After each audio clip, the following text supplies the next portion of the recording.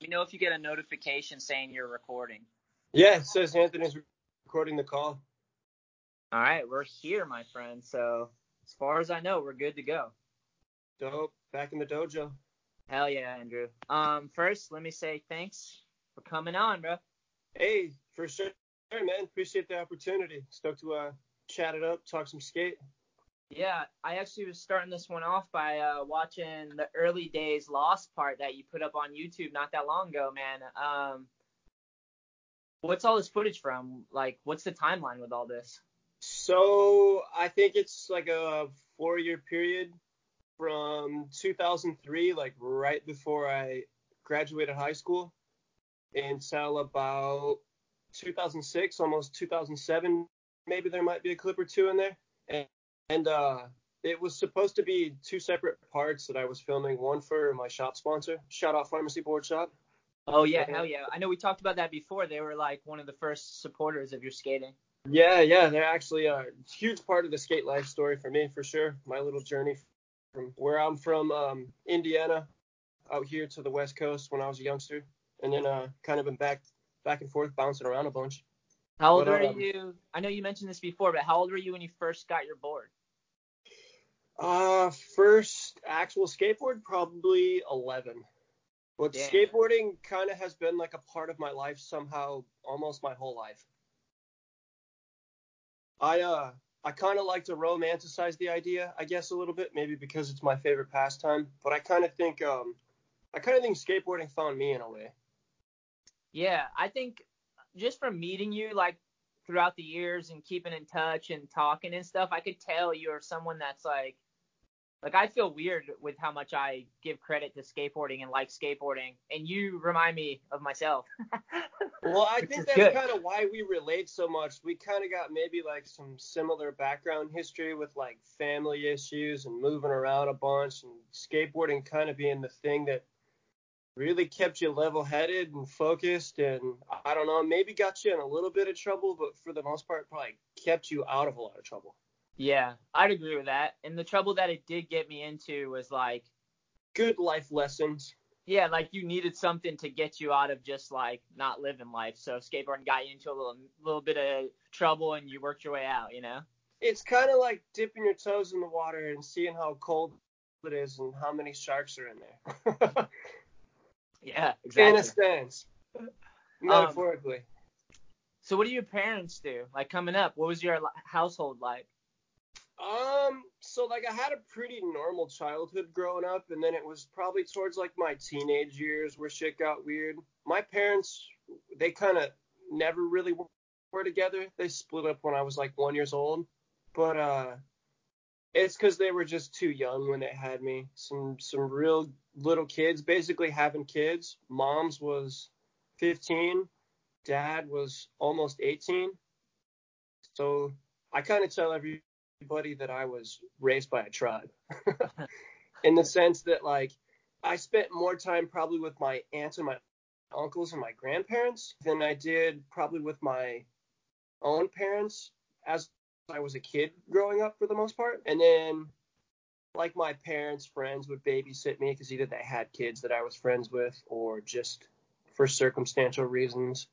And so then is this why you're bouncing around because your parents split up and you're just going back and forth? Yeah, I was going back and forth. Like dad kind of always held the job down, but maybe mom struggled a little bit more, so she bounced around a lot. And when she split up with my father, she met another guy that is the father of my little brother and my little sister. So I kind of always grew up with like step parents too for like chunks of my life, depending on like my parents' situation with whoever they were with. Sometimes sometimes that can be good and bad, you know. Especially part of it was good because it kind of added like a little bit more of a family vibe in certain chapters of life, and then other times it was like I could probably deal without all this extra stuff that maybe like the situation or the circumstance brings to you. I don't want to sound too negative about it because it is my history and my story, but I don't know. Maybe some things could have played out a little different. No, yeah. I mean, such is life, you know. Like no life is perfect, no upbringing is perfect. So it's just like the way you internalize your upbringing, and if you turn it into a positive is how it works, you know? And it's never anyone's fault. Like, there's no handbook to life, you know? Nah, I definitely am not bummed. I mean, I was actually really stoked compared to a bunch of the kids that I grew up with friends, because my parents were so young that it was easier to be relatable on a lot of shit. Yeah. And maybe they were probably a lot more lenient on me about certain aspects of me growing up and like learning responsibility or like accountability, that kind of thing. Maybe they would not be so judgmental or harsh in the process of learning, just because, I don't know, they're still learning too. Yeah, like they're still young and they're going through it, so they're not such dinosaurs that they forgot that they were 10 at one point or whatever. Yeah, I like that term, dinosaurs. That's one of my favorites to refer to, like the elderly crowd. Yeah, people forget. They get prehistoric. They've been here for so long, they forget. Like, they found what works and they hang on to it for dear life, and then they just turn They into don't dinosaurs. realize maybe the rest of everything else is evolving and they're stuck in the Jurassic Age. Yeah. For sure. There's people out there, man. It's cool though. We'll be dinosaurs one day. If we're lucky. Yeah, true. Cross your fingers. I'm not gonna hang on cool. though. I'm just gonna let it all go towards the end. Yeah.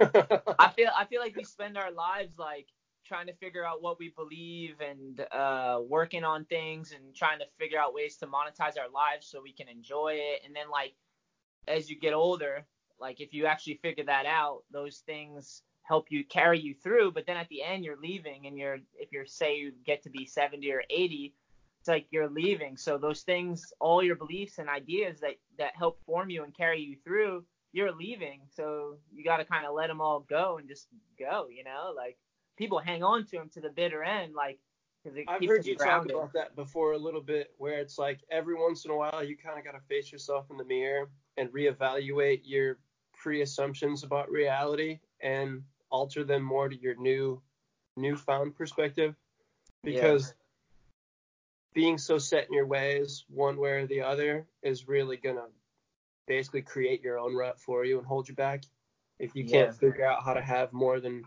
just one perspective about multiple things. Yeah, it's rented time too. Kind of what I was getting at too. Is it's just like, it's your time for now.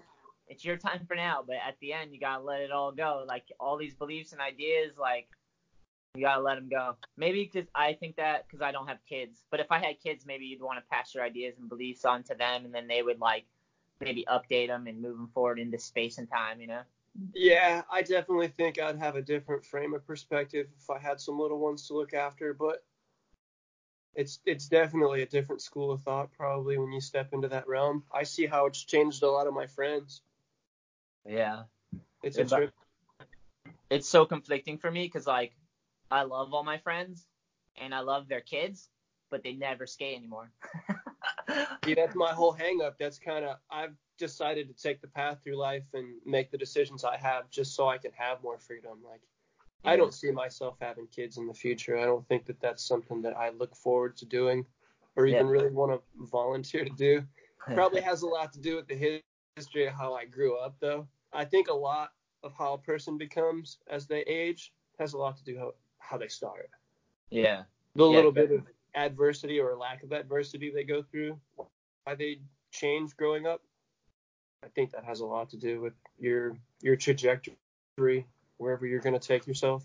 So, moving into skateboarding, where was the spark? What initially got you into it? What drew you to it? And what kept you going with it? See, that's what I was saying about the whole romanticizing it. I think it's kind of found me because it always was around, as far as like all of my favorite stuff that I can remember, from like cartoons to TV shows to like just paying attention to the random kid you see driving down the street while you're riding in the car with one of your parents. One of my first memories, though, is I brought this up to you last time. Jeff Phillips Skate TV was a television show on MTV when they actually used to play like music videos and like weird, obscure underground cartoons and stuff. And one of my first memories of skateboarding is actually associated with one of my first memories of pain. So I used to get babysat because my mom probably hustling multiple jobs at the time. So I'd go spend a lot of time at this lady's house, and she had a bunch of other little kids. But they were older than me, so I tend to just like spend more time watching cartoons probably. And I remember like being a little kid. Remember how you had to sit super close to the TV for some reason? Like you just had to be in there as close as you could to like absorb it. The hype So was so the hype was so real. You just wanted to keep getting in, like closer. yeah, like almost like you just had to be a part of it in one way or another. But I was sitting super close, and I remember like trying to get comfortable, and I'm leaning back, and I stick my hands on the carpet, and coincidentally, as I lean back, a bee flies and lands right where I'm gonna put my hand, and I stuck my hand on the bee, and the bee stung me, and I'd never like registered in my brain like what pain was from what I remember at that point, and I just think it's weird and synonymous that like my first memory of pain and one of my first memories of skateboarding are like they coincide. Because to me, I don't know, at times skateboarding is a pretty masochistic thing if you pursue it long enough. Because I don't know, most people tend to give up because it hurts or it's hard. It definitely can. Yeah, and I totally agree, man.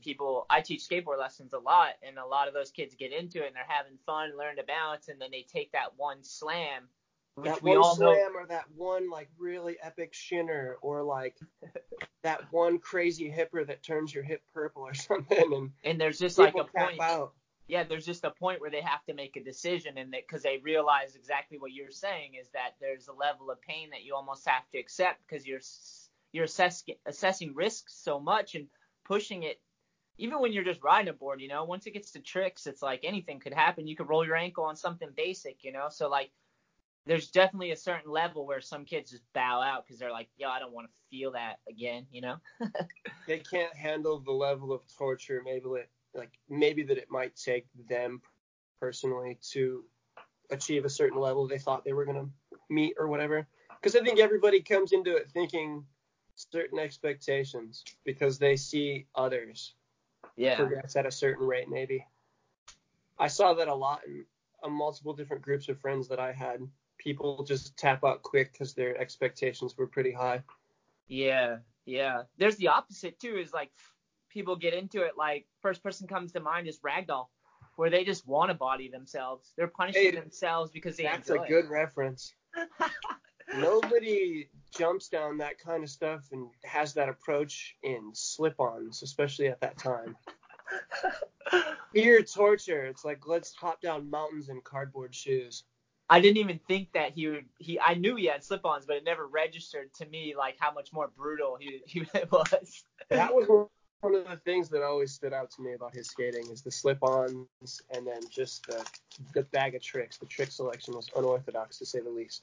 Yeah, definitely a legend. I don't mean to. I'm not clowning by any means. Oh no, I get you for sure. I've actually met that dude once. He's really fucking cool.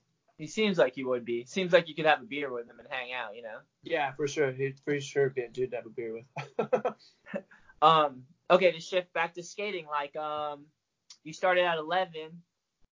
When did you feel like you were able to like get control? Because I know there's a point in skating. At least for me, there was a point where I was learning so much in the very beginning, trying to figure it out. There was so much, and then I started seeing things come together, and then I remember there was a point where I've learned enough and my confidence in certain things aligned that I felt like I could start progressing and pushing it and maybe doing stuff that wasn't being done or do stuff that was being done but gnarly or longer or something different. Like, what age did you have an experience like that? And if so, what age?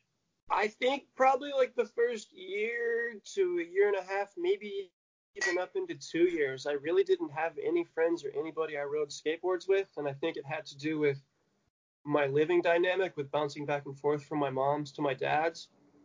Being a kid growing up, I never had like a set of friends. I just had friends that either lived in the neighborhood where one of my parents stayed, or I had like one or two best friends growing up that I always kept in contact with. But those dudes didn't even skate. I tried to get them into it, but it goes back to the conversation we had before that it's short-lived for most people.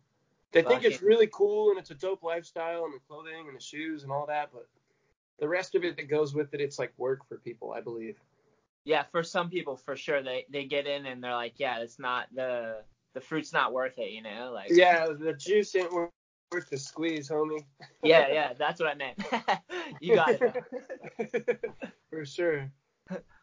But like as far as goes like progression, like your personal progression with tricks, because I know in the beginning you're just learning them. And do you remember what age where you felt like you had control over it, like where you could push it? I remember it took me 2 years to learn how to do a flat ground kickflip. I used to just take like 3 pushes and smash because I thought if you went a little faster it'd make it easier.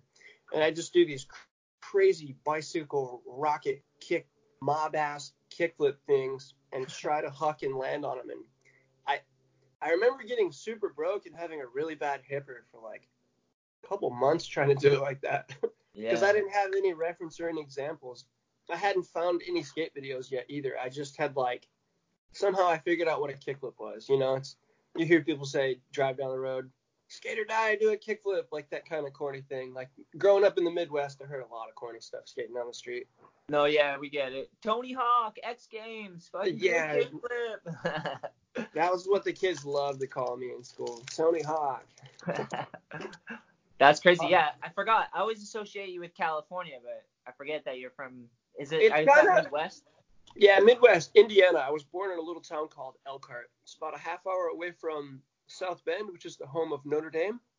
Nice. So I don't know. It's kind of like I'm from Michigan, but not. I grew up like 5 or 10 minutes away from the border, so parts of it's got skate spots and like city and stuff, and then other parts of it's like super rural, and there's basically just cornfields everywhere. So technically, I'm just a skate rat from the cornfields. But I did have the advantage to move out here in probably like the most developmental years of my skateboarding. What age? I got to link up with like a group of really unique kids that I think are a huge reason why I ever went so far down the rabbit hole of skateboarding, more than I already was so. What age did you move to Cali? 15. Nice. I moved out here with my dad and his girlfriend at the time so he could pursue music school. He went to MIT in Hollywood. We were supposed to originally move to Hollywood, but we showed up with like a U-Haul full of all our stuff and crashed in this hotel for about a week. And when he was getting registered within school and talking to everybody, he kind of came across, he figured out how ghetto Hollywood was. So he decided like, nah, I'm not gonna put you in school here and have you grow up like in your most influential time. So to save some cash, we ended up moving to the desert. It's called the Antelope Valley, the high desert, Palmdale and Lancaster, which is how it ties all into Pharmacy Board Shop and how the journey of like the whole desert adventure on that 10-minute part that you were checking out just now. That's from all that time period, from right before I graduated high school until probably like 6 months before I moved out of there to Orange County. Dude, there's something special about the desert. I love the desert. I do too, and I met more unique, really cool, humble people out there, I think, than I have really so far anywhere in California.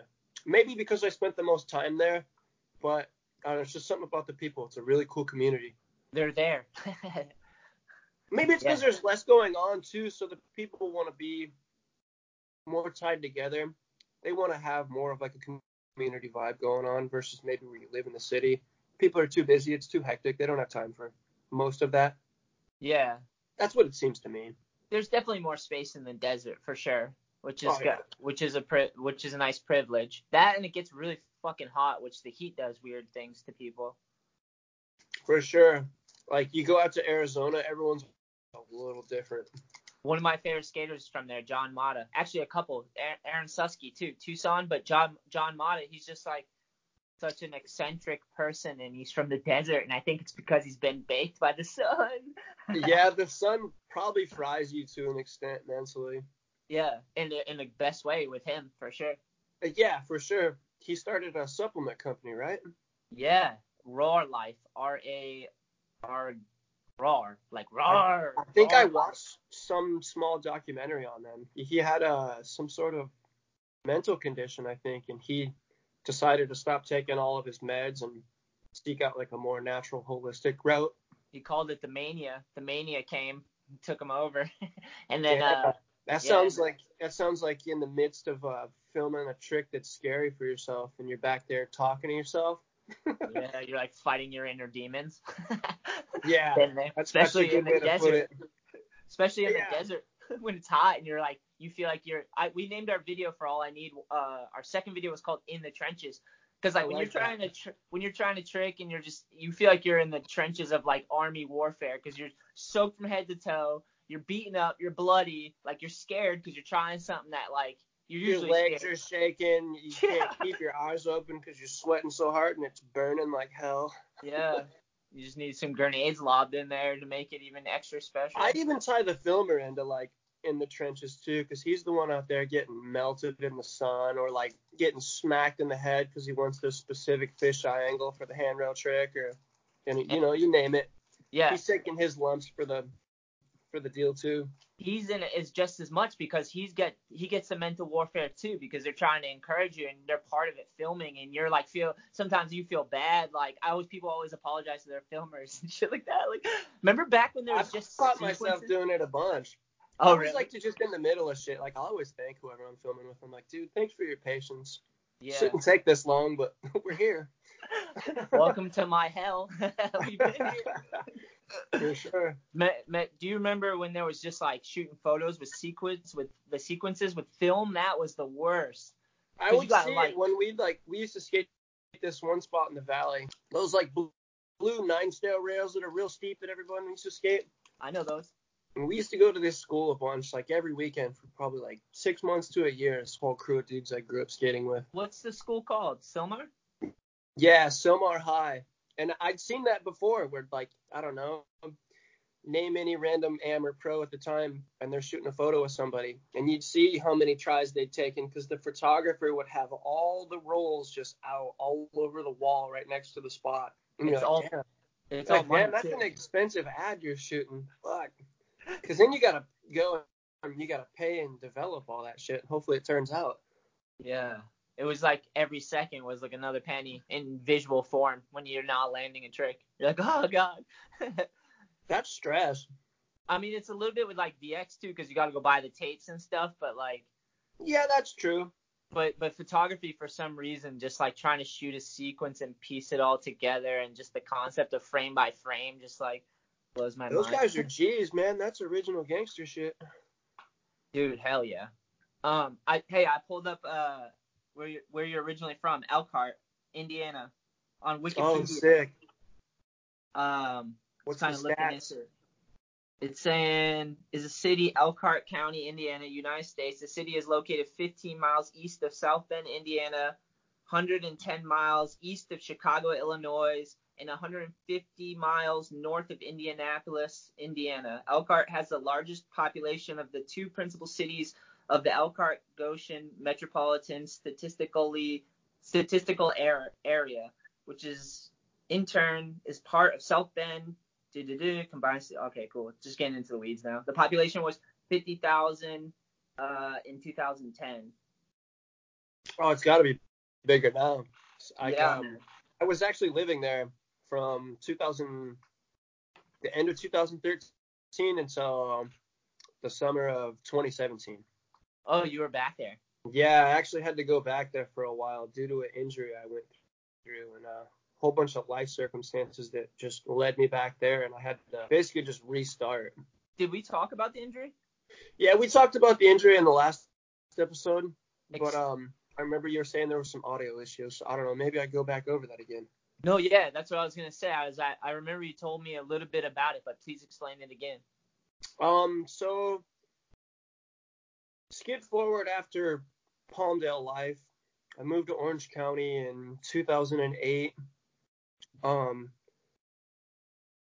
Moved into a skate house and bounced around to a couple different apartments with these homies I was staying with, and then ended up getting this job at this 24-hour diner. This job was a blessing, and what's the other word for it? Curse. And a curse, all in one. Yeah. Fully. Probably like the worst job I ever had in the end.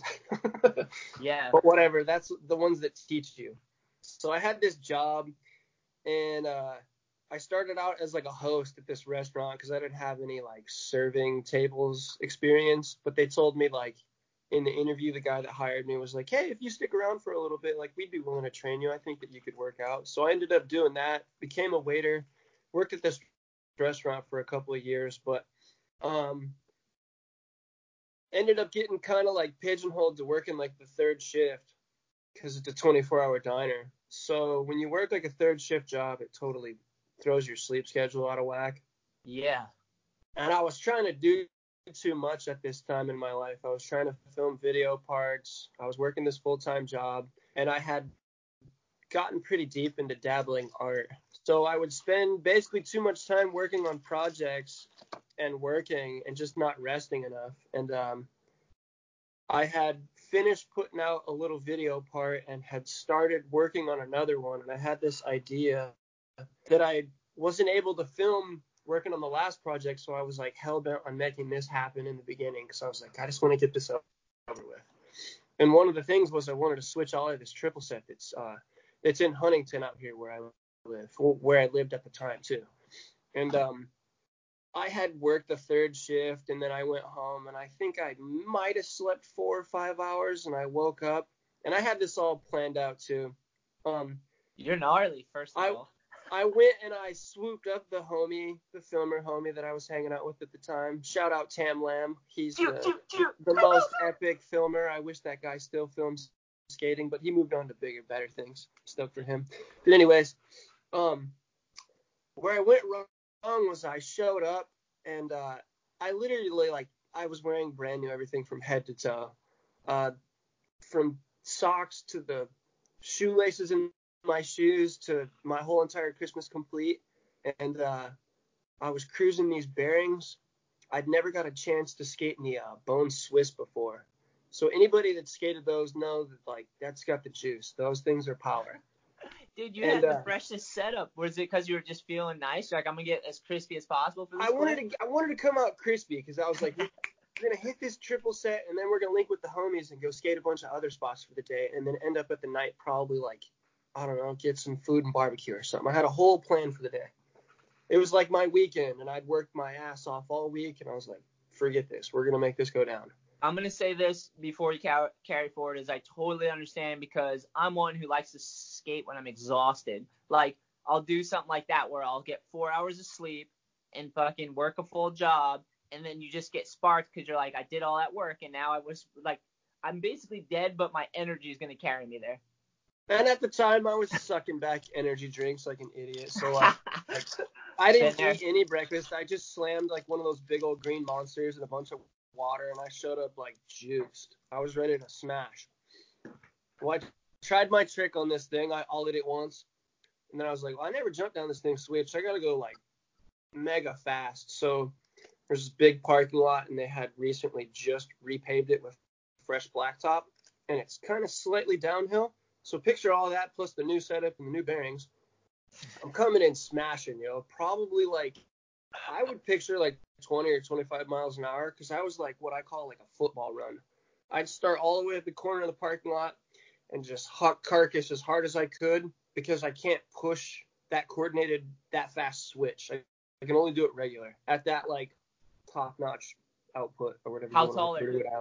Almost 6'4". Yeah, I'm 6'4", almost 200 pounds. So you it's got fucking stride on you. I would like to think I could get it going when I need to. Well said. So I jumped down the first thing, regular. I ollied it. I tried to switch all at once, and I kicked out and was like, okay, all right, I could do this because I actually can go fast enough. And then literally after that, every try I committed, I landed on it. But you land into a 4-way intersection, and it lands into these little curb cuts where the sidewalk's designed to feed you right into the street. Yeah. So you land on a little incline. So I kept slipping out on that because I couldn't figure out how to just put enough pressure forward on the front leg. And the last try, I landed, and somehow my back foot slipped off the tail because I had probably gotten a little air foot or something. And with the brand new shoe, it's not quite broke in on the brand new grip tape. So if it's not in a specific point, it's just going to slip. Well, I slipped. Yeah. And then because the shoe's brand new, my leg drug behind me, and the sole, the corner of the shoe skipped off the pavement 3 times. And then it spiral broke my leg. the grippiness of the shoes because they were Yeah, brand so it new. was like it came through for all the other tries, but it was the air foot is what did me in. But I wasn't going out not committing because every other try I had it. Yeah. So like I land, I slip out. I thought I just rolled my ankle because like I fell all crazy and like I drug my leg in front of me and I look at it and my foot is like cocked all crazy like 45 degrees to the side and then kicked all gnarly. And I just remember like shaking my head and going, that's not right. And I just grabbed it and I yanked it back in spot. I reset it myself. And when I Rambo. did, yeah, when I reset it, it was like almost like my body was a piece of machinery, and I heard this crazy noise in my head, almost like a locking mechanism. Doo doo. Not And good. when I heard the sound, I had this really extreme rush of endorphins and adrenaline that hit me, and it was like blasted me off for a second almost. That and the Monster Energy, or just like Yeah, that for sure. I should have never even been messing with that crap in a can. But anyways, I actually got up because I thought that I had like dislocated it, and I reset it, and I got up from where I'd slipped out, and I turned around, and I walked back to my homie like 5 or 6 steps. And he goes, dude, you okay? And I was like, I think I just really rolled the shit out of it. We should probably get going. And he's like, what? Are you sure? And I turned around and I went to take one step like towards the car where I was parked, and my leg did this like noodle thing. Oh, man. And then the adrenaline hit me even harder, and I turned around and I was like, yo, we gotta go. And my dumb ass, instead of using my skateboard as a crutch, I literally hopped on one leg a block and a half to my car, and then hopped in the car and then drove straight to the hospital, and session was over. But the bad part about it was that I had to get x-rays to make sure it was all good. Well, when I got the x-ray, they told me like, oh, well, actually you anatomically realigned it correctly. Like, there's nothing we could do for you there in that aspect, but the way that you broke it, you're going to need surgery. And I kind of just started freaking out a little bit in my head because I didn't have any insurance. And they go, well, here's some paperwork. Here's a pain prescription. We're going to send you on your way. Best of luck. So I basically had to figure it out from there. I sat in my bed at my house, and this chick that I was dating at the time kind of helped me a little bit with some stuff. For like a week and a half, almost 2 weeks before I got it fixed. So the only way I made it through was like a pile of Vicodin and a pile of cannabis, because I was like turning colors. I remember I told you this last time. I was hanging out with a friend of mine one day, stopped by to see how I was doing, and I was wearing a blue shirt, and he said that I was turning blue and I was starting to match my shirt. Not good. Not good. Yeah, it was not good for sure. So, you know, pain prescriptions, I don't back that because everybody in America seems to have a huge issue with that. But in that moment in time, I don't know if I would have got through it without that and then the pile of cannabis. So power to the cannabis. Yeah, man. I mean, there's pain medication, definitely. There's probably extreme situations where it helps, but it can easily be abused for sure. For sure. I wish Did CBD you? would have been around at the time. Yeah. That would have been pivotal. So, dude, they were just like, you came out, they're like, you're a doctor. You set your leg back in place. You should They were take like, that route. it's crazy, but you put it right back where it needed to go. So there's nothing we can do there.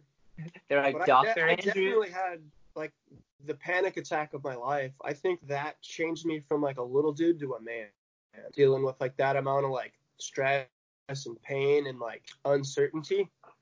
I think after I went through that, I was like, shit, dude, I can handle anything. I'm all good. Like, we're chilling. Yeah. Can't get any worse than folding my leg in half. And then, well, what really led all to like what I was getting at with the Indiana story was the chick I was dating at the time. I ended up losing my job, or not losing my job right away, but I had to get it held on for disability. But then because I didn't make enough from disability, I couldn't keep my apartment. So I had to move out of my apartment. I ended up moving in with my girlfriend at the time and her family. Shout out to the Estes family. I wouldn't have been able to make it without them. So Shout out. super freaking lucky on like a whole nother level. Good looks.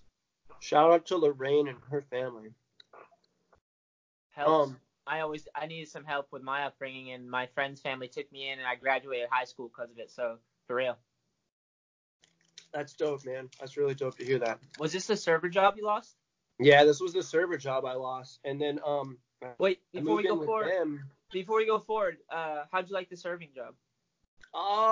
See, I kind of liked the work at first, but then in a way, it started to jade me because I realized people are at their worst when they're hungry.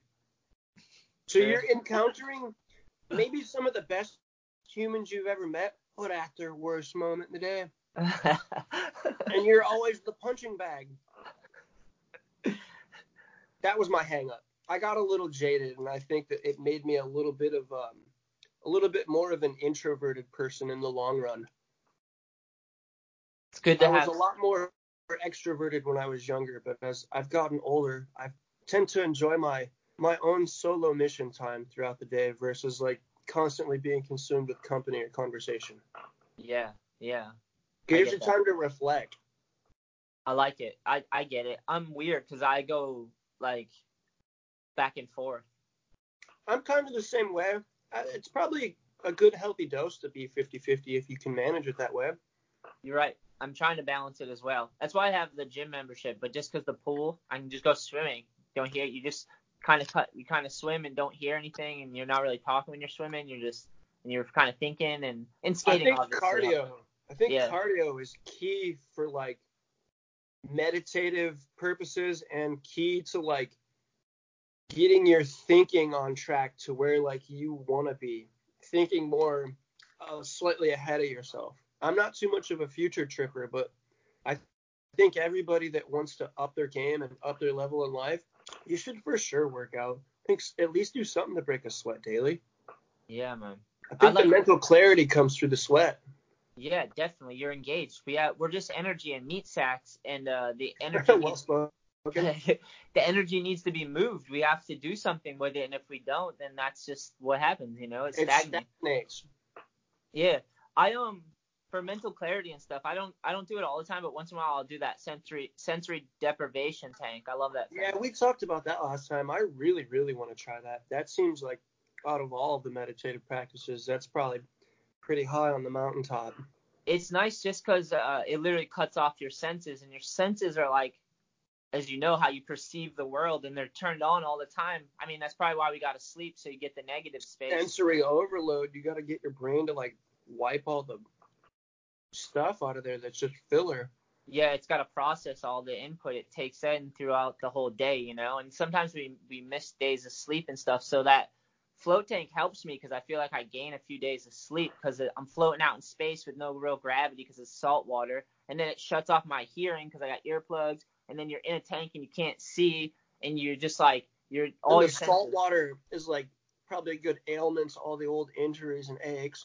Yeah, that's why I really like it. Is it just like basically makes you get out and you feel like you're 2 years younger or something, For just sure. all the swelling out of your joints. It's amazing, dude. And your posture, it helps with posture because you're just floating, so your body like figures it out like how to float out in space, That's sick. I definitely got to look into that. I know there's quite a few out here. I just haven't taken the time yet. Yeah, dude, if you ever see one, just go. It's usually like $40 to $60, and it's for an hour. I did 2 hours one time. It got really high, and I just like had a hard time coming back to my body. I was like, oh my God, I was out of it for a long time. Because when you're laying there, dude, I was laying there out in space with all my senses off, super high. And like when you do that for a long time, it's like, especially me, because I'm kind of an overthinker. Like I analyze shit a lot, and just like I have. You probably feel like you transcend in a sense. Well, it lets it all work out because, dude, sometimes we get carried away with life and we have so many thoughts going on at once, and it's all bouncing around in there. And then like when you go in the tank, it's just I'm a part of that group for sure. Yeah, when you go in that tank and all your other senses cut off, your brain is the only thing you can kind of really focus on, and it kind of unravels and you start to be like, okay, this is like not a worry that I gotta let go because it's not a big deal anymore, or this or that, or you can dump a lot of thoughts and emotions in there. I cried one time because I was just thinking about my mom, and I life's so crazy that I hadn't had time to reflect on her passing, So like I went in the tank and like all my senses were cut off and just my thoughts, and then I just kind of like got to like thinking about my mom, and I was like, it kind of helped me, because I had a little bit of closure, to think about it. Helps you work past maybe the last little bit of hang-ups you were having about your perspective? Yeah, I mean, I still have a lot of hang-ups in that particular area, but it helped that me might be a lifelong journey of working through. But it definitely helped. It helped with one like hang-up, if any. There might be multiple, but I definitely cried something out, and I felt better after. I was like, damn. And it was only because I was able to have all my senses cut off. Like even at night, like even just normal sleep's hard for me to do that. I am even dreaming Maybe at you night. need like a good ambient noise or something, or like Maybe get one of those little like waterfall sculptures for your room. Yeah. You might have to wake up and use the restroom a bunch, though. I don't know if that'll be the drawback. That's true, right? A little trickle right? on that. I just thought it'd be cool, right? Like this little bonsai tree Zen garden thing where it's like off in the corner and creates like something to like zen out on while you're trying to lay there and go to sleep. Because it takes me forever to go to sleep every night. Like sometimes I'll lay there for 2 straight hours and be like, why? You can't count sheep. You can't do anything. You just got to like figure out how to focus on your breathing. It's really the only trick I could ever recommend. Yeah, or just sheer physical exhaustion. You have to like go. Yeah, that's probably what it is. Those nights are just the days where you didn't go out and juice your body enough.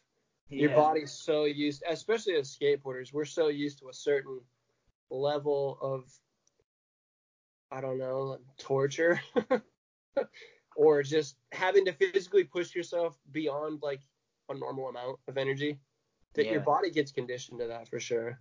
Yeah, definitely. So you lose your job and you end up in Indiana. I ended up living with this chick. I go back to the job after I do all my recovery because I had to have 2 surgeries. I had a big plate and 7 screws put in my leg for the first surgery. I go 6 months and then I'm having all sorts of swelling issues. I go see my doctor. He's like, well, I don't know. Let's see what's up with it. Let's see how it's healing. I get my x-rays. He says, I'm healing so well we can't even see the fracture mark from where you broke it. I was doing all sorts of crazy shit to heal. I was obsessed, like 7 days a week.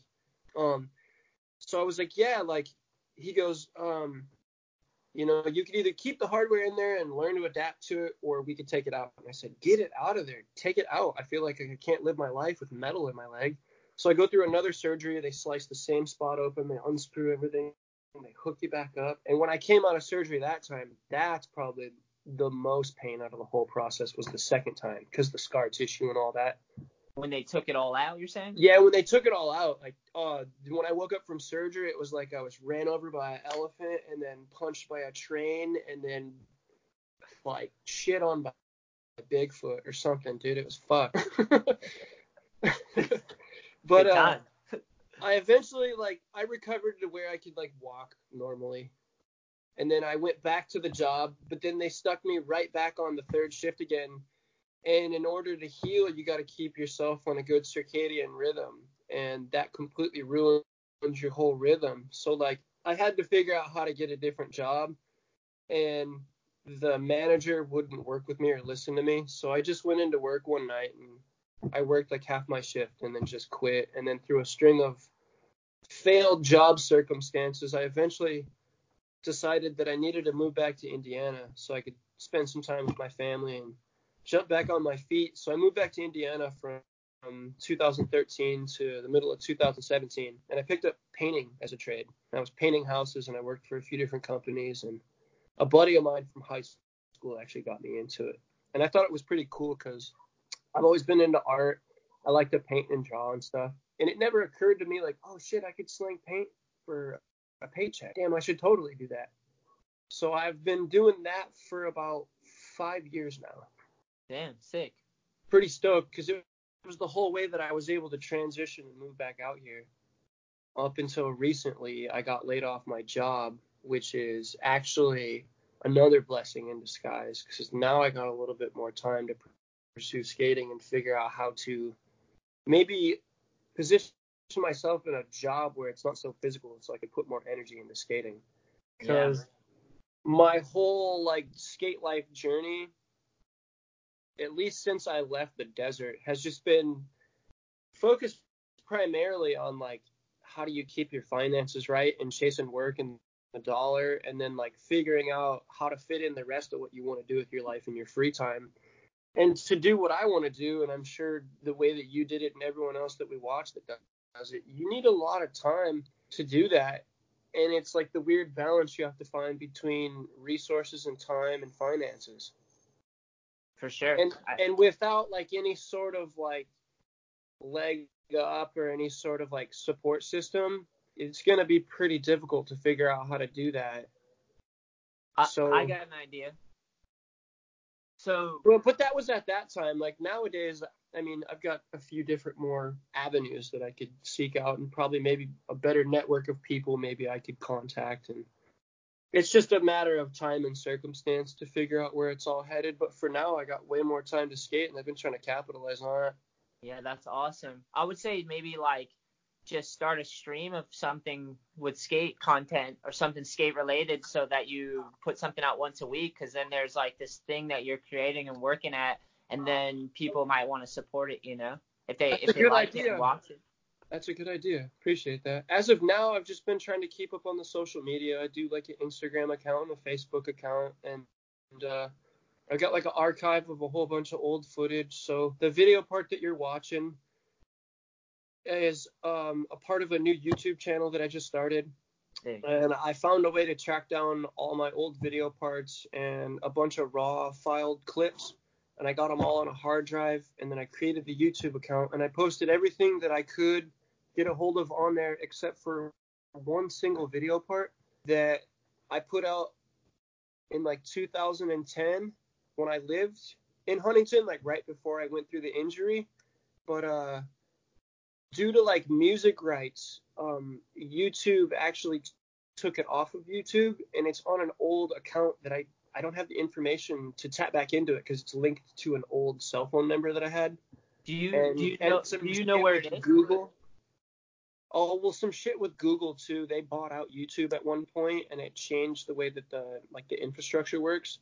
So there was no way that I could do like a password recovery or any of that because I don't have the old phone number that's attached to it. It's a weird hang up.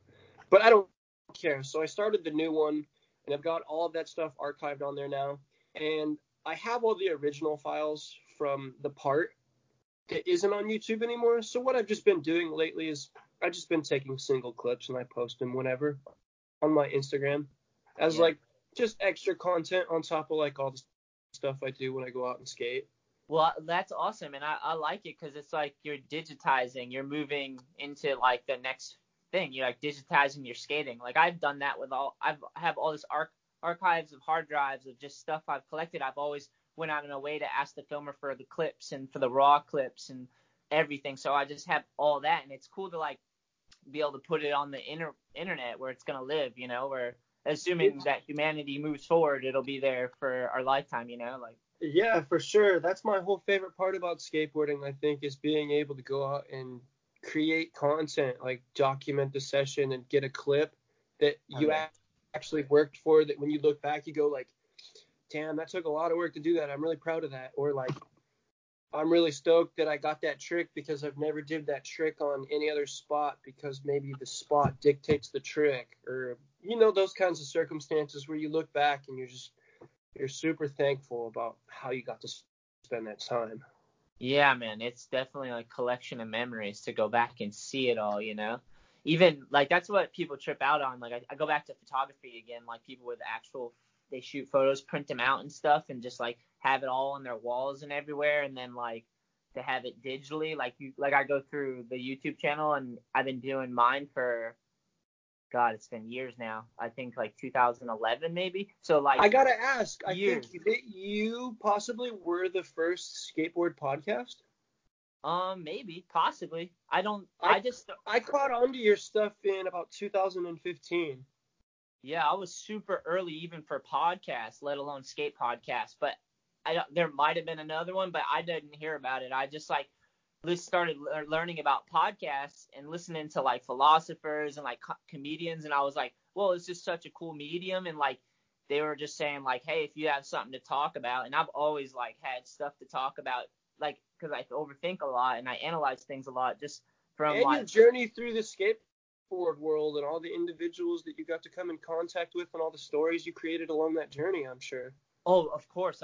So like, I've always like been curious and just overthinker, and just like every time I meet like a new person or a new skate soul, I'm just like so curious about them, you know? Like almost a fanboy of a lot of people to some degree of skating, you know? Like, I can relate to that too, because it's almost like by hearing a part of their story, maybe you learn a little bit about your own. yeah, well said. Yeah, definitely. Or at least I like think you at least get to I meet think someone that's that why has. I am. Say it again.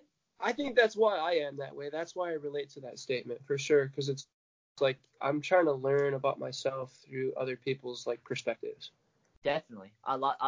That's like one of the best ways to learn, you know? You got to be open enough to like be able to think like that.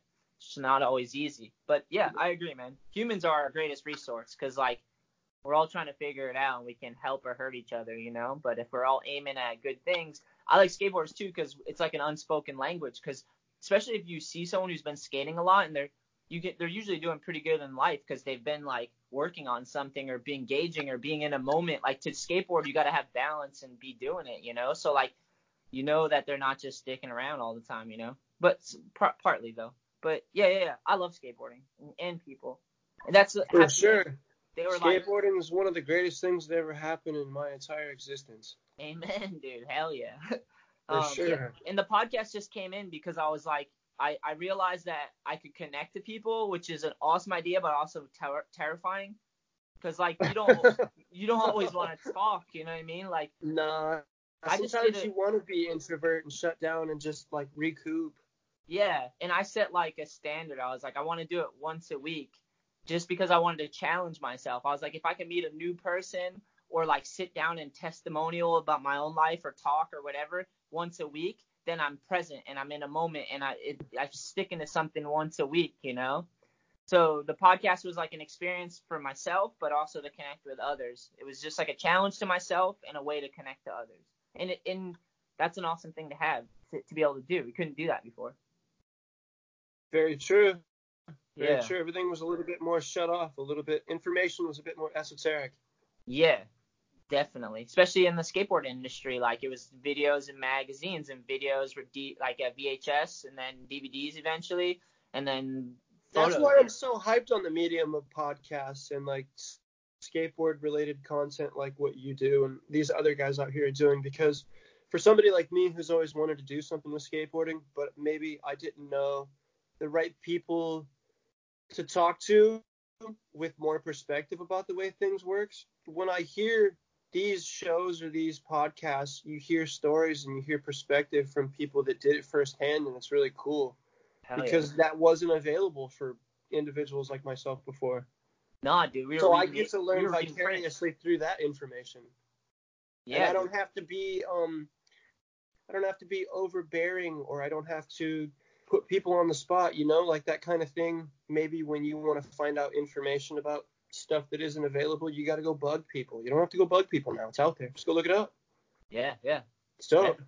That's amazing. We tap into the collective of all of our intelligence, you know? Problem is you can curate like a little hell for yourself. Like if you have bad patterns and you're like, I'm going to listen to this person even though it's just like hurting me and fucking me up. Like the internet's so powerful for good or bad, you know? It's insane, man. Yeah, the level of influence through just that one medium is amazing. Yeah, I feel like man. it blows like our parents' generation. Like it blows them away when they like talk about it. It can be like world altering, you know? So it's insane, man. And we're only moving further that way, it seems. So it's Oh, just like, speaking of the influence of all of that, look up a new it's a documentary-based style film on Netflix. I what's it believe called? it's called Hacked or The Hack. I forget exactly. It has to do with all of that.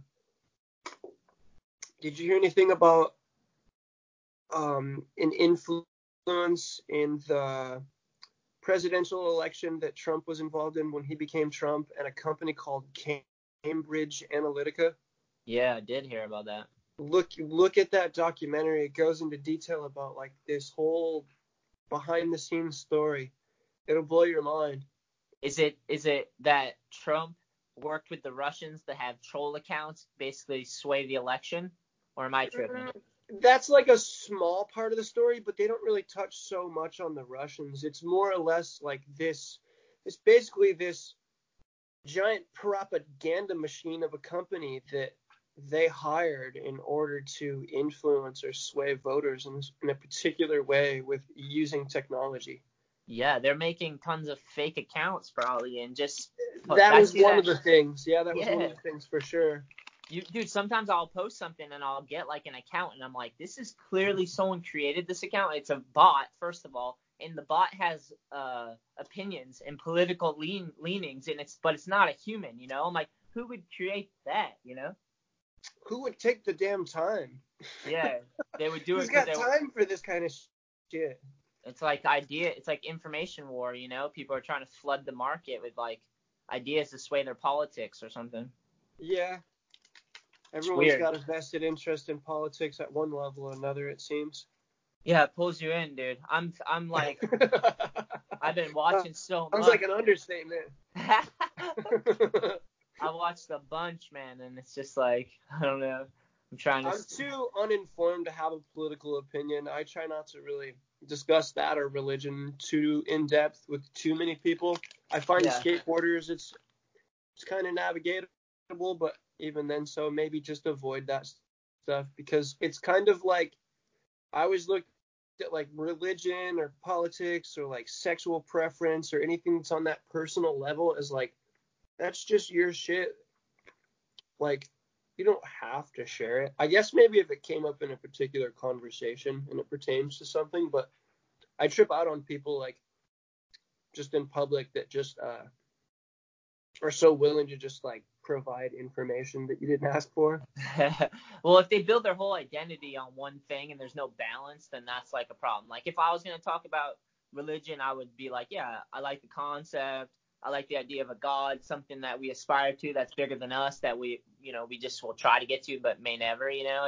It's you're dreaming so big and you're aiming at good things and trying to figure out how to get better. Like, I like the concept of it, but it's not my whole identity, and I definitely don't have all the answers, you know. But some people are so, like, their whole world relies on either their politics or their religion, or, like, I was like that with skating. Like, skating was my religion. You know, honestly, I was like that with skateboarding. I bet. Overbearing and just couldn't shut up about it, and I was just way too hyped and probably pretty annoying to be around for a second. Better that than something else. I just looked at it like, it's just perpetuating nothing but positivity for me. And maybe that's why I was so overly boisterous about it at times. I totally get it, man. Everyone's got a bandwagon they're trying to get somebody to jump on. Yeah, man. So, all right. So let's go back to after the injury and how you feeling now? Your legs? I'm pretty good, man. I still have a little bit of residual effects because what the orthopedist that gave me my surgery told me that when I broke my leg, this main ligament that you have right here on the inside of the ankle, where kind of you get all your hot pocket and your power and your pop and stuff from, I unplugged that from the bone when I broke it. Oh my God. So within like the 6 months of the first surgery, of just like, I think it was like half of that time I was in a cast, somehow from whatever I was doing and the way I was thinking, somehow I healed it. Nice. It was according to him. But I still think I have like residual scar tissue problems, because I still get like weird like bruising issues if I skate too much, or when I go and I jump and I huck down something, like a flip trick down something, and I don't like get it right away. It takes me a bunch of tries. I'll be beat up for like 3 or 4 days and the ankle's kind of swollen. Yeah. But like stretching and then like ice baths for the feet, that kind of stuff, I usually go back to normal eventually. I use you ever mess with Arnica rub? Yep. That stuff works really good for bruising too. I tend to use that a lot. I used to be on Tiger Balm, but I was tired of everything turning orange. And like that overbearing peppermint scent that almost becomes a flavor. Dude, every tour van ever is that and sunflower seeds. Like, what the Sunflower seeds and the smell of like dirty socks. Yeah. Crotches, weed, Tiger Balm. Gross. Good times. Good nostalgia.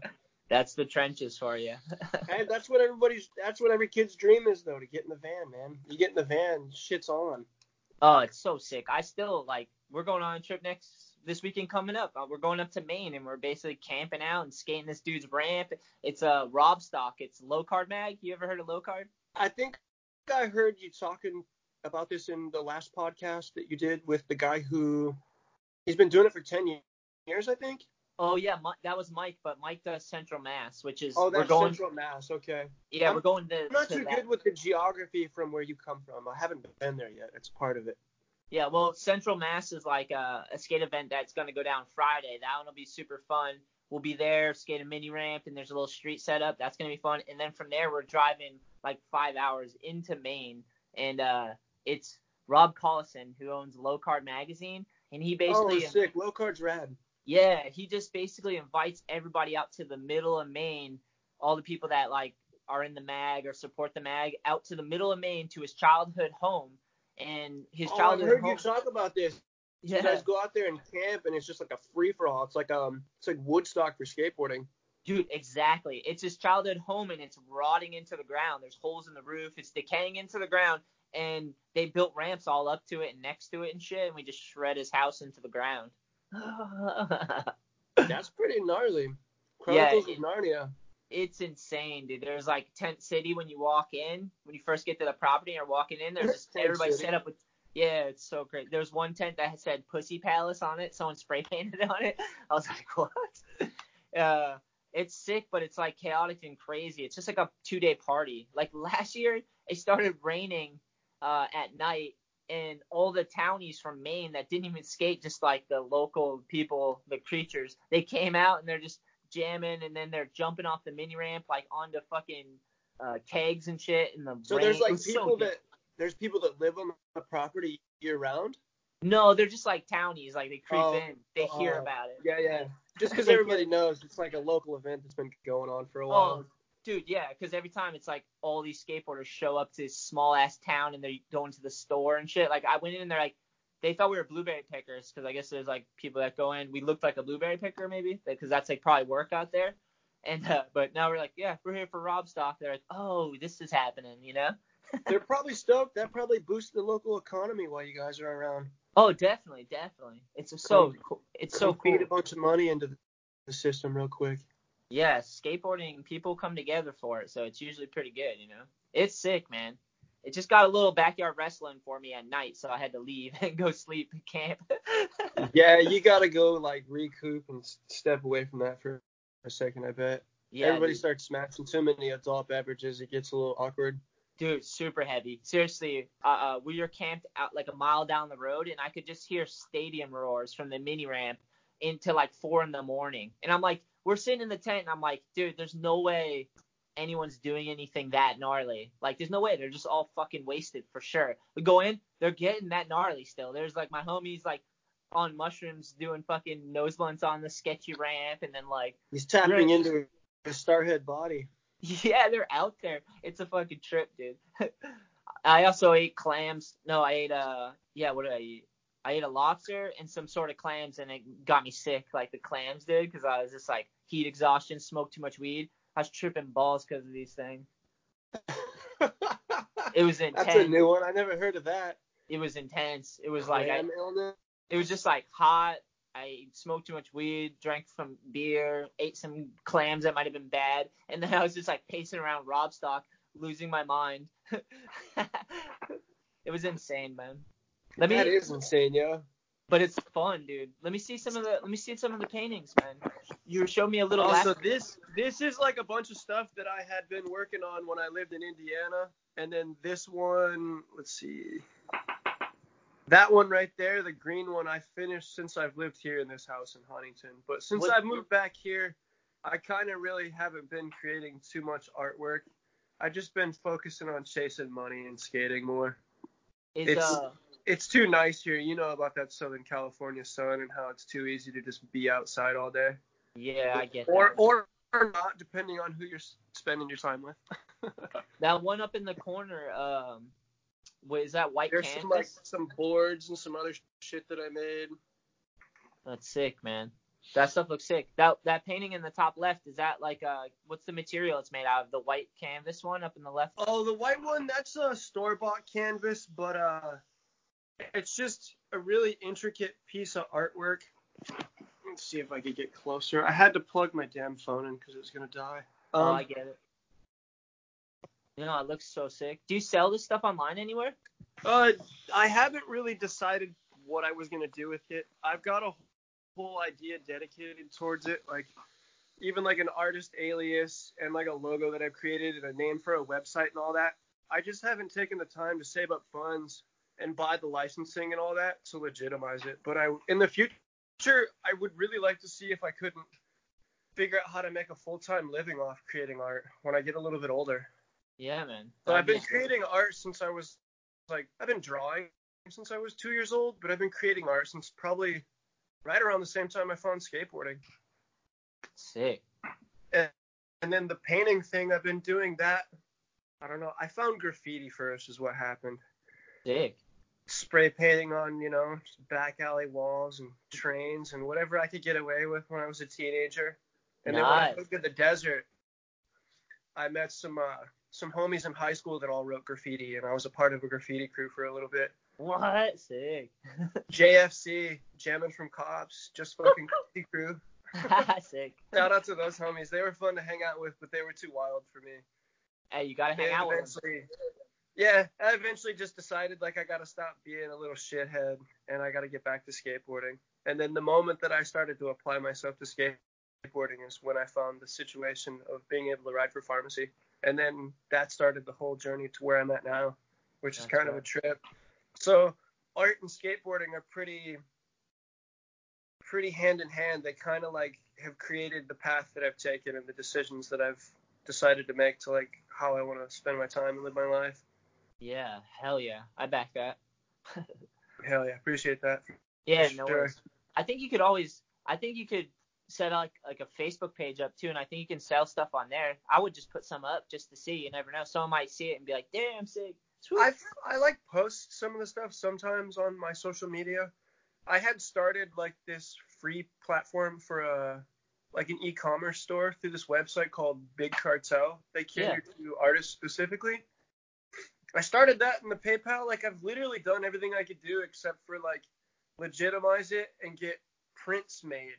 That's kind of why I haven't decided to sell any of my originals yet. I want to try to create a limited run of prints for each one of these bigger projects I've worked on, because when you do that, you create a limited run of prints and you hand number them all and you sign them, and it actually creates value for your originals. And I would like to be able to sell the originals for a good price due to the amount of material and time I spent on them.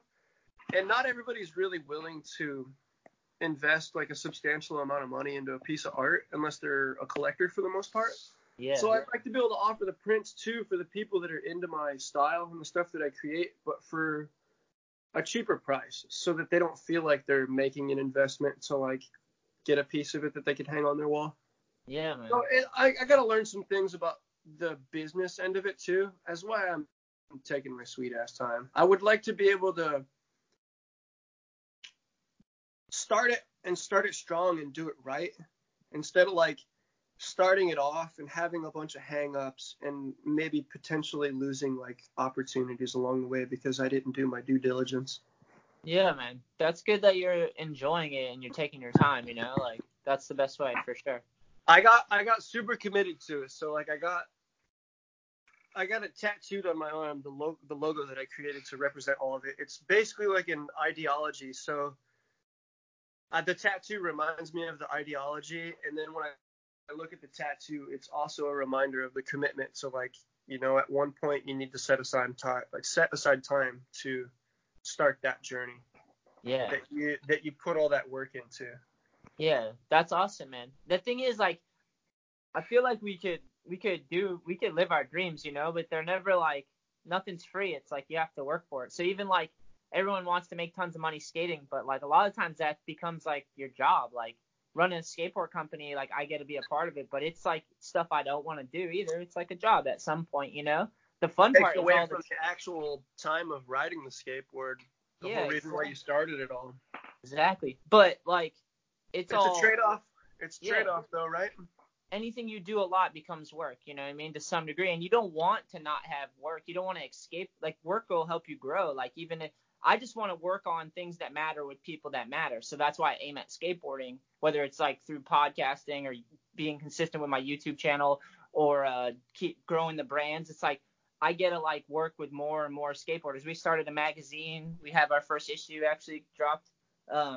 Just like things that we could work on together and find a way to like do it, you know, like, and we just got to work at it, you know. Do you shoot photos for your magazine as well, or do you just work with other photographers? Oh, dude, we have in the next issue I'll have some of my photography, but we have 1, 2, 3, 4, 5, 6, 7, 8, 9, 10, like 12 different contributing photographers, and like. That's really cool. You're pooling together like another community of individuals to work with you as well. Yeah, man, we put an ad in for the podcast. It's sick, so man. Sick. It's got a trip to Florida we did. We just did a limited run too, like a small run, and gave them out to like shops that support All I Need and cop boards and t-shirts and stuff. And like some people, when they cop online, I'll throw the mag in or like random stuff in their boxes. So like, but like to me, what I'm saying is like, I've always just wanted to work on skateboarding, and because it's like something worth working at. And it feels like art and skateboarding is like hand in hand. Those are two things worth working at, that kind of like self-discovery. It challenges you. It promotes growth. Like, you enjoy it. Like, we should be able to do things we enjoy and make a living, you know? I think America's great enough to where you can figure out how to make that path for yourself. It's just weird in the beginning. Yeah. You're going to have to go through a bunch of ups and downs and maybe some disappointments. And maybe you're going to have to change your perspective along the way to figure out what you got to get where you want to be, because it's a lot of unforeseen circumstances with what we like to do. And I think even more so for the artists. I think the art world's even more cutthroat versus like other creative routes. Yeah. It's really cliquey and opinion based from what I've gathered out a lot of it. Even more so than skateboarding. And skateboarding seems to be like skateboarding seems to be the epitome of that. That's the best worst thing ever. Not everybody gets cut the same deal. Go to Slap Message Board and say this. Ooh, I'm gonna open up a fucking can of worms. It's amazing. I've never even like checked that out. I've heard stories. It's the best worst thing ever. It's a complete awesome waste of time in the best way. Okay, so if you're hanging out and you just want a few minutes to kill, yeah, make sure. It sounds a lot like maybe other internet shit that you could look up. You know, it's a good time. It's funny. You ever look at the people of Walmart.com? Oh yeah, you'll find all types of characters, all different scenarios. That one's a pretty entertaining thing.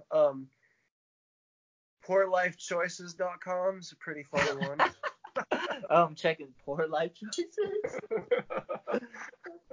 That's one I haven't checked out in like ages though, so I can't tell you if it's like updated or new though. Regarding Slap though, there's definitely like some humor on there, and there's some wittiness, and then there's just a bunch of like petty garbage. Haters. But like, yeah, it depends on the day. Like, I'll go check in once in a while and see what these guys are into, because seems like they have no interest besides just being a skateboarder, you know? It's not like they're politicking, but it's like, I don't know. They're politicking about like whose new shoe dropped or whose grip tape graphic is whack or something like. Yeah. There's different sub chapters too on the forum. Like, my friend was like, oh, go to like the one where it's photography and filmers talking. Like, there's different domains that I didn't go into yet, but I got it, you know? I bet you it depends on like the individual being discussed, the level of camaraderie or hate that's being dished out. There has to be a place for it, man. A release valve.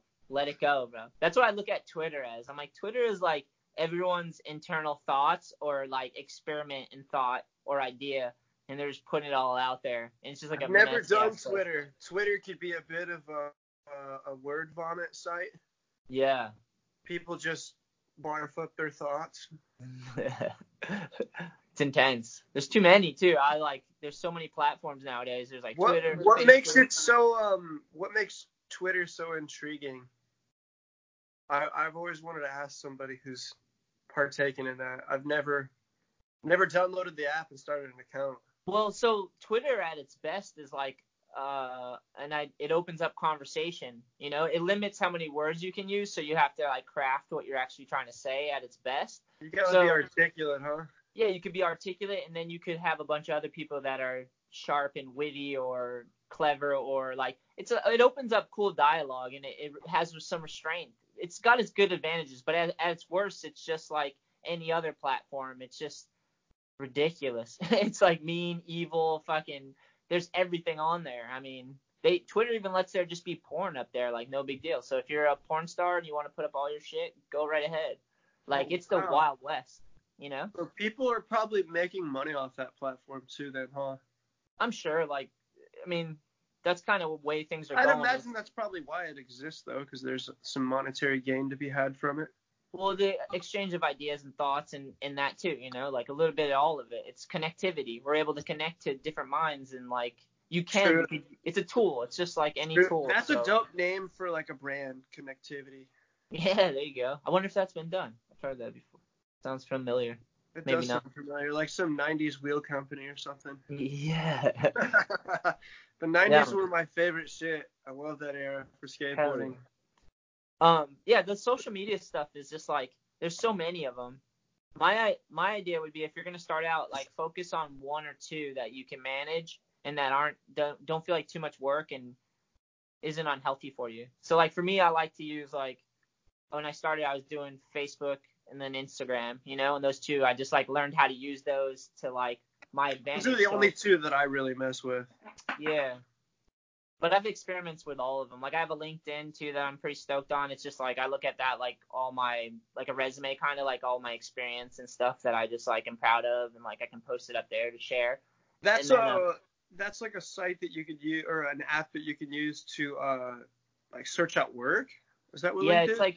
it's like for Like a professionals. professional? Yeah, it's like resumes for a professional. It's like your work experience. You put your history, your education, and it's like you're supposed to be able to find jobs or network or connect with individuals that are interested in something related to business. You know, it's like got a little bit of like business prestige to it, but it's like social media too. I You feel know like what I a mean? caveman right now asking you about that. I'm surprised I don't know anything about it yet. Dude, when all these came out, I just like jumped on them all because I was like, love the idea of like trying to figure them out. But after a while, you're like, there's just too many, and like some are hurting me, some are time wasted, some are like productive, and like some I just don't enjoy. Like Twitter's one that I still keep it. I've thought about deleting it, but I'm like I know it's powerful, and I know I could find a way to use it where I would enjoy it. You know, I just haven't done that. I haven't been able to do it, and it's just like there's just sometimes too much. But you never know. You might go back or whatever. Seems like a good way to promote all your products whenever you drop a new line of stuff, or you get stuff that was out of stock maybe, and you restock just to let your clientele know what's up. Yeah, maybe. But I think because when I first started using all social media things, that's what it was. It was just to promote the things I was stoked on and like the things that I was working on and like try to keep it less opinion based, you know, and stuff like that. But Twitter to me just seems like you've got to have something. You just got to have something you want to talk about. A lot of it comes out as grievances online in Twitter, but like, and some people are just overly positive. It's just like your internal thinking, and you got like I just haven't found a way to use it where I'm like, because sometimes I'll write a tweet and I'll be like, I didn't really mean that. Like I'm super like impulsive and write shit and like, so I don't know. I just like haven't found a way, man. It's hard to express tone through just writing things out like a text message. You can never really pick up on the tone of maybe what you're trying to evoke too, and maybe that's Yeah. part of it. Yeah, man, definitely. It's weird because like I feel like tone's a lot behind conversation when you're what trying to express a thought. yeah, definitely. That gives it context so that you can understand, like, because there might just be that little like tone that explains the whole thing to you. But like Mm-hmm. Twitter, like I don't know, I'm not missing it. But maybe when I'm older, when I feel like, because like right now my thoughts are too jumpy, and I know the things I believe in wholeheartedly, but there's things I still am open minded about, and I always will be. But like I just haven't found a way to like use it to my advantage where I'm gonna enjoy it. Because everything you do online is your time, you know. It's like it's work, you know. People like to think like to make money online is fucking work. So if someone figure out a way to monetize their passion and their dream, and then do it through online, like they're working. It's not easy. Like it's very seldom. You know, it's like if Nyjah wins when Nyjah's the one dude who gets the big Nike check and the like he becomes Nyjah and before that it was like Sheckler. It's like they hit the right moment. That's like one person online did that. They just happened to get popular and were good enough, you know. The rest of the people are just trying to figure out a way to do it. You know what I mean? And make it work and it's like dog eat dog, you know.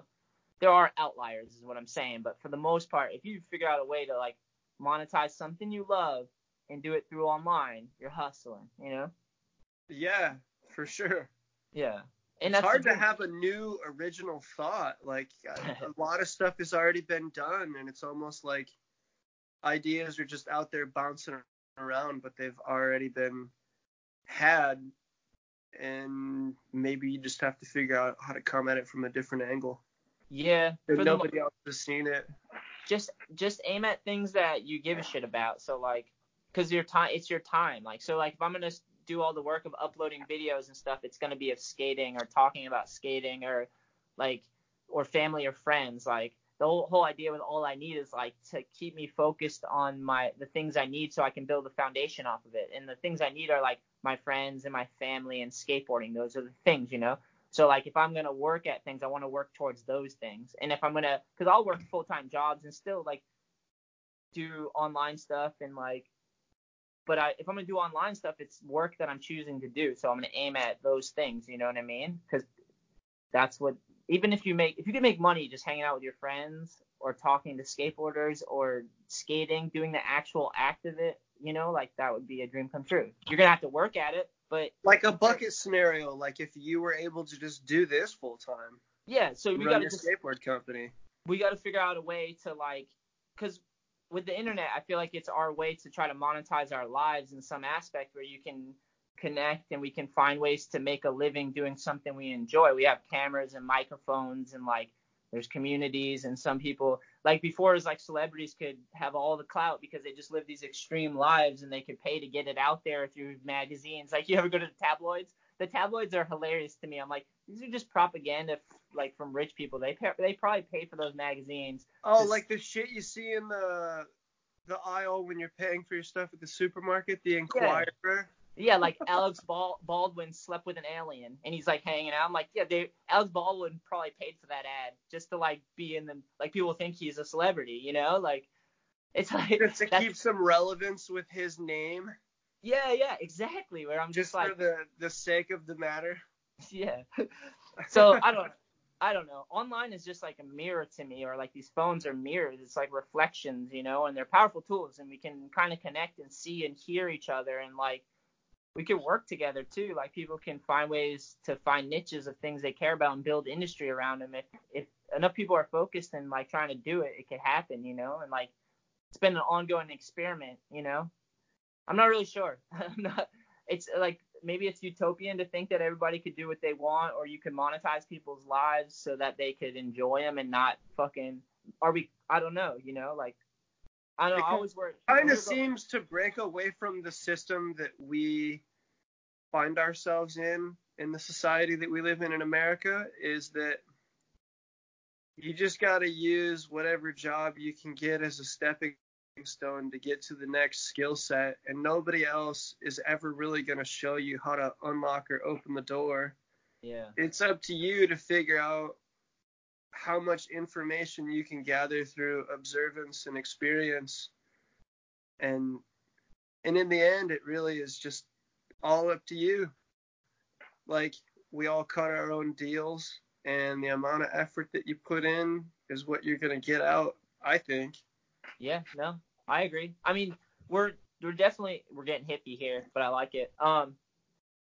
We're definitely like work in progress, you know, like I'm 36. I still feel like I'm 12, but I remember when I was born. At least I'm not the only one. I just turned 34 last week, and I'm probably like maybe 14, maybe 15 at heart, maybe on a good day. Like, but like I'm still trying to figure it out. You know, I'm just not above hard work. Like I've always like I had sponsors and everything, and they paid for my name to be built up. Like the Anthony Shetler, like people know who I am because those sponsors paid for it, but those sponsors were like my friends that skated and got jobs, you know, and it was a job for them and they were working the dream don't work unless we work. So like I felt super lucky because I told my story since I was real young. I always talked about my family upbringing and that I really wanted to pursue skating and that like I Yo, lost my your father. story is inspiring to say the least, homie. For Thank sure. you. I've heard it. It's sick, dude. It's Thank fucking you. cool that you take all those adversities and turn them into the perspective you've got to give back to other people. I Like appreciate this that. podcast, this platform alone is a cool fucking thing, man. Oh, I'd like time, to see you grow it, and hopefully this shit takes a larger role in your life as time goes on. hell yeah. This is time well spent no matter what. I enjoy this. This is like amazing to me. But yeah, so like I just like always put my story out there and I let these people know that I wanted to pursue skateboarding on like a professional level. And then my friends I met over the years got into positions where they could do that and support me, and like it was so cool, you know? Like I was able to live my dream. And then that shit ends, like recession happens, you get older, like I'm just like it makes sense, but I just didn't want to let it go. So I just was like, well, I'll do all the work that my friends did for me for someone else, you know? And then I started a team and like then I was like, we just need to build each other up, you know, like as skateboarders, because I see the intrinsic value in skateboarding and skateboarders as a lot of us do. Like for a long time, it was considered like a childish thing, but I'm like, no, this thing helped develop all of us, and we put so much energy and our life force into it. Like it's worth more than money, you know, to a lot of us. A lot of people just look at us as grown men that are obsessed with playing with a toy until like maybe they give us the time of the day to have a conversation and they get more perspective about what we actually absorb and retain from our experience with it. Well, nowadays I like it because like with the internet, it seems like more people are able to show their life and how skating has helped them or created them, or like they're somehow built it into their life, and more people get it. And now we get to see that there's all different people that love skateboarding, like at all different levels. You know, it's It's unbelievable. a trip to me how like even in just like regular marketing of products, how skateboarding is used as a way to sell products. It's where the And heartbeat is, man. Skateboarders have a heartbeat, so it's like everybody wants that. You know, it's like skateboarders it's so complex. It's just like corporate, it's core, it's like everything. Like everybody loves skateboarding. It's like the complete individual of humanity, you know, like it's proven. It's like grandpa skateboard nowadays, you know. I'll be a grandpa skating one day, you know, like you skate dinosaur. yeah, just skateboard makes interesting characters and pretty epic humans, man. I'm hyped that you were able to come back on the show and like do this, man. Thank you. Heck yeah, appreciate it for sure. Get to share a piece of the journey. Means a lot. Thanks, homie. Yeah, no worries. Before we go, just whatever social media you're gonna post your clips at, and if you put your art up, just so people could check it out and I can check it out, and I'll promote it too. On Instagram, you could find me at Andrew Soptich. It's AndreaUSoptich, and the same thing on Facebook. You just look my name up. I'm the only one you'll find with that spelling, as far as I can tell. Nice. I'll put those links in the description, and I'll put to the YouTube channel with your 10-minute part. That's epic, dude. People definitely have to check that out. Appreciate that. And if And anybody else has time to check out any of those other video projects on that channel, I'd be super appreciative. That's all of my favorite stuff that I've had the chance to get a hold of over the past 15 years. hell yeah, time well spent, and I'm glad that you're putting it online somewhere. Heck yeah. The last link I'll put is poorlifechoices.com. I know, come on now. I don't want to get to that one. That one's hilarious. I'm definitely gonna look at that one. Is it? Yeah, look at that. You'll probably get some great hour of entertainment out of that. In all sincerity, man. Thanks for real. Heck yeah, appreciate you, Anthony. Hope to talk to you in the future, and stack them clips and stay positive, homie. Hell yeah. Hold tight, okay? Hold tight. I want to make sure this time.